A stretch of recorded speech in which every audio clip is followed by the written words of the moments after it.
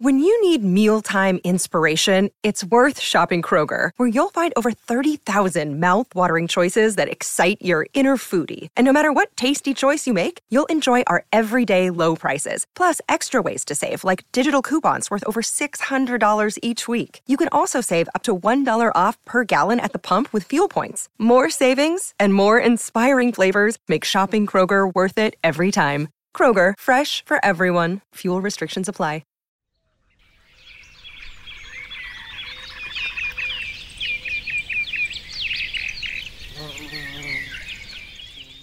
Springtime in the desert. For a few brief weeks, the taupe-shaded landscape turns into a riot of color. The Palo Verdes don crowns of gold. Cacti burst with large, pink, yellow, purple, and white flowers. Daisies nod their heads, beckoning visitors to adore them. Ocotillo open their coral red buds while wearing coats of green leaves between their thorns. It's a very special time when life gets busy before the scorching temperatures force every living thing to just endure.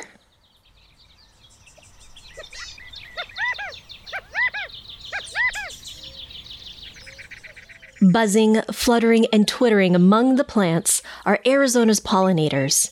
And as they brush up against each flower, a bit of pollen is distributed from one plant to the next, allowing the desert flora to propagate the next generation.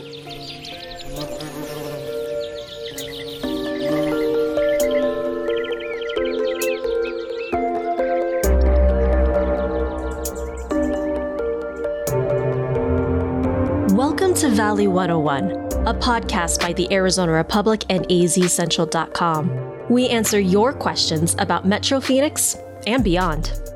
I'm your producer, Kaylee Monahan, and today we're exploring how to attract pollinators to your home garden.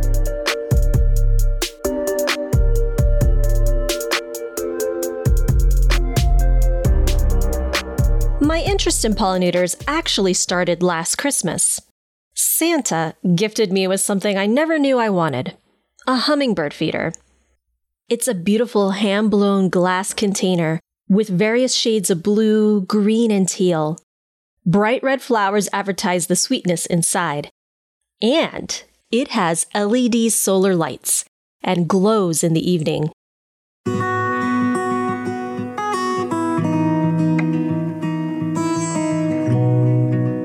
I became obsessed with this feeder. But it was winter, and I lived in suburbia. I was doubtful I'd get any visitors. But lo and behold, like a Christmas miracle, a little brown and green hummingbird came to visit regularly.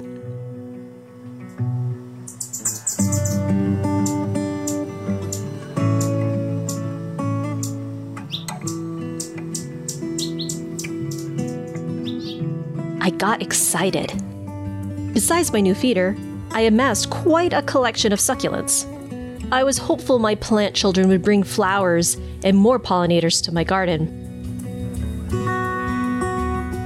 But as I viewed my menagerie, I started to wonder if I had the right plants to attract all the critters I hoped to see.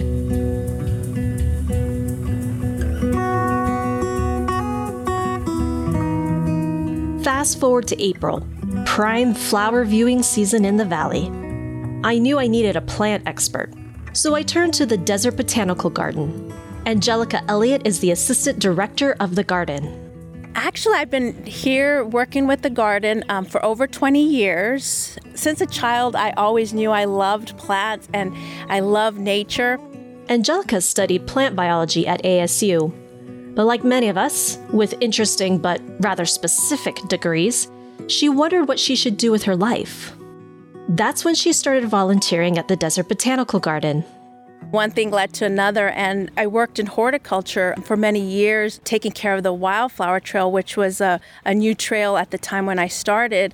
And the whole idea of the Wildflower Trail was really to encourage people to appreciate native plants and how native plants serve a function not only for us, but also for the various pollinators. She explained that while even the Desert Botanical Garden showcases desert-adapted plants from around the world, it's really important to use native plants in our home gardens. Why?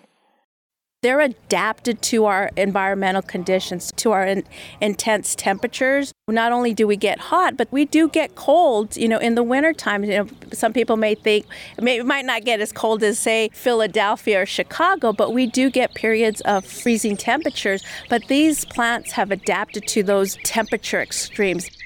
Average rainfall in the valley is about 8 inches per year. But with climate change, when and how much rain comes down can vary a lot. Even so, Arizona flora has learned to, if not overcome, then at least survive the extremes. Our Sonoran Desert is the lushest of the 4 American deserts, and with that comes a variety of biodiversity.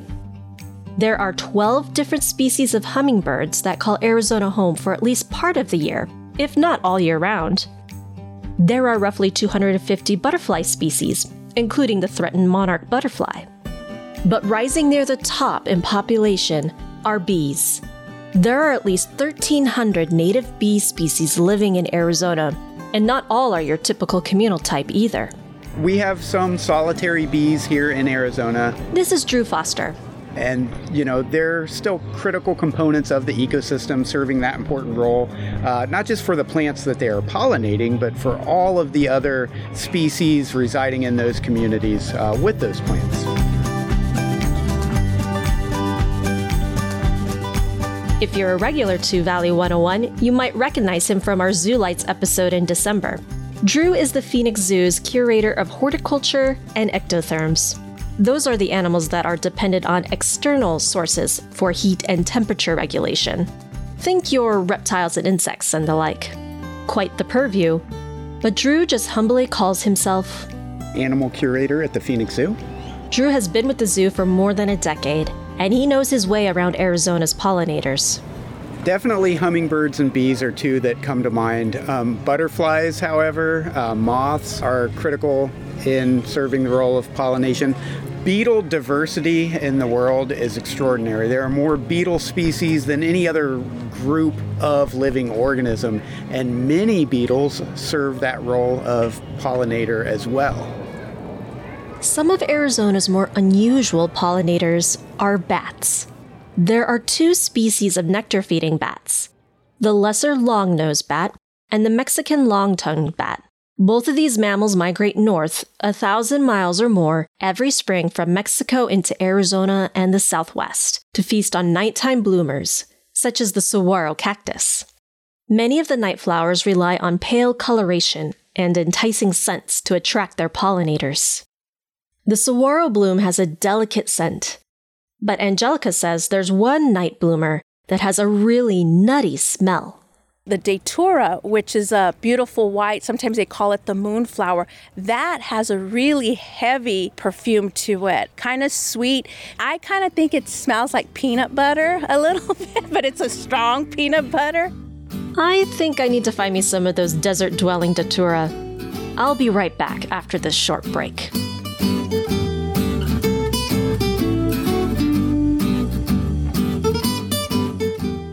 Hey there, this is producer Amanda Liberto. Did you know there's an easy way to stay on top of all of our podcasts, plus news from across the state? Just download the free AZ Central app. Find it in your App Store and in Google Play. Now back to the story.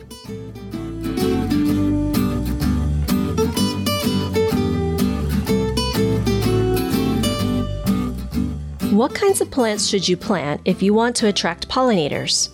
Here's what Angelica suggests.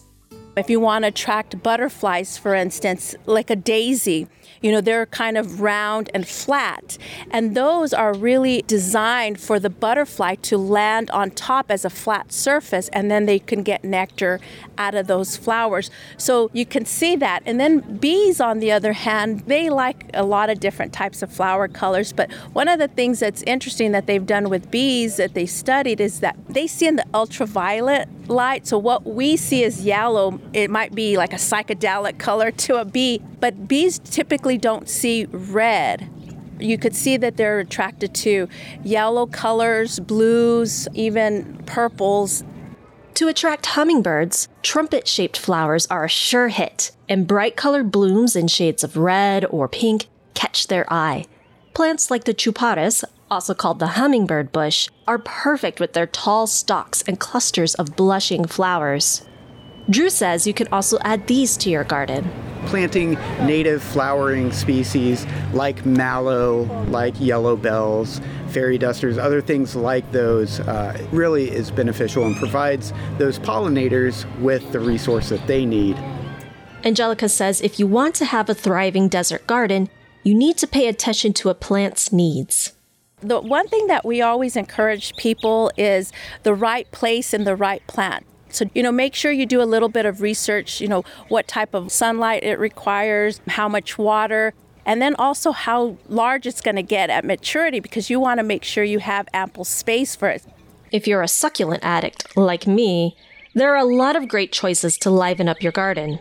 There are a lot of cactus that have these really amazing flowers. So one of the ones that we get a lot of visitors when they walk in the garden when they're in flower is what they call the Easter lily cactus. They're not native to Arizona. They're actually from South America. But they have these large, extremely large flowers that open up at night. And there's the Argentine cactus that has this beautiful white flowers, probably as big as a dinner plate. And then we have other smaller echinopsis that have various flower colors from pinks to yellows to all these psychedelic colors that you can think of. So those are really great cactus to add. But then if you really want to think about growing more native instead of using the South American cactus, you can think about the hedgehogs, which are native, that you'll see even when you're walking in the desert right now. They have one of the most beautiful magenta flowers, large, and you can see them from a mile away because they're just such a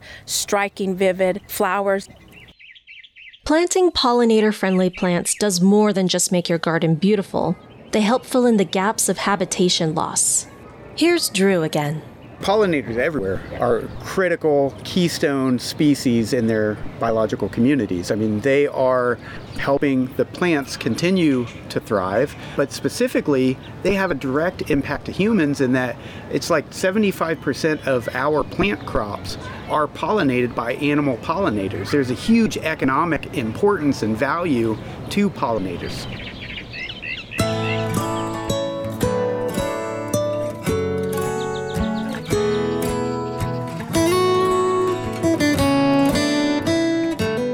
You can get ideas for your own garden by visiting either the Desert Botanical Garden or by checking out the brand new Pollinator Garden in South Phoenix.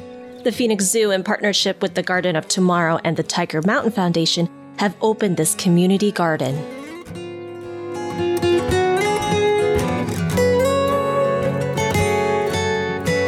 Do you have questions about desert gardening or Arizona wildlife? Send us a note to valley101.azcentral.com. And if you liked this episode, consider sharing it with a friend. Also rate and subscribe to our show. It helps us reach more listeners like you. You can also support all of our podcasts by subscribing to azcentral.com. I'm producer Kaylee Monahan, buzzing off this episode. We'll catch you next week.